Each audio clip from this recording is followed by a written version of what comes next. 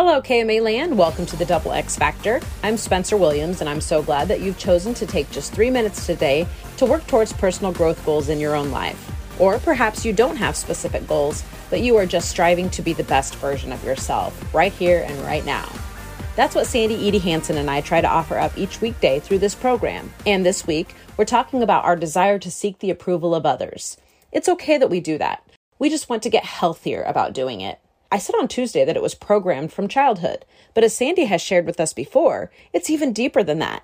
Humans have always shared an innate drive to connect with others. We're evolutionarily wired to crave inclusion. It used to be about actual survival.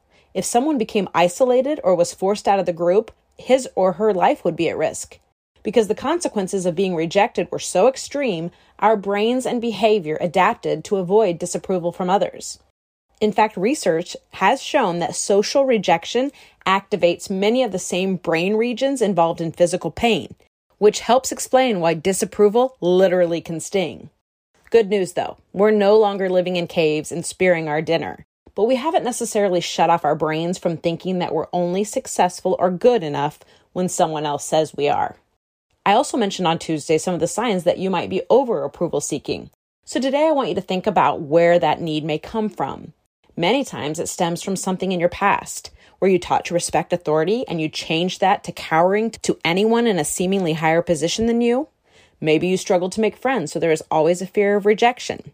So now you do whatever you need to do to feel included and liked. Psych Central offers us tips on how to minimize the unhealthy approval seeking, and it starts by making friends with rejection. When broken down, disapproval is just a form of feedback. It's information to make you stronger. Information to help you move forward and keep pushing your limits. Next, and you are doing it right now by listening to the Double X Factor, is to embrace a growth mindset. When you prioritize learning and constant improvement, you free yourself from needing approval from others. Psychologist Carol Dweck found that individuals with a fixed mindset see disapproval as their own failure, where growth-minded people break it down a bit more and consider the bigger picture. Growth-minded people believe there is abundant room for improvement within. Finally, focus on the process, not the outcome. It's that perfectionist piece we briefly mentioned on Tuesday. When you focus too narrowly on one single result, you attach your self-worth to the external standards, which may be outside of your control. However, if you concentrate on a process that you can control, you can reduce the power that approval has over you.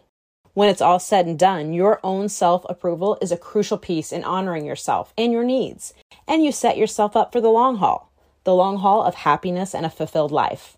And Sandy will have more on that tomorrow. And as always, we thank you so much for making the Double X Factor a part of your day.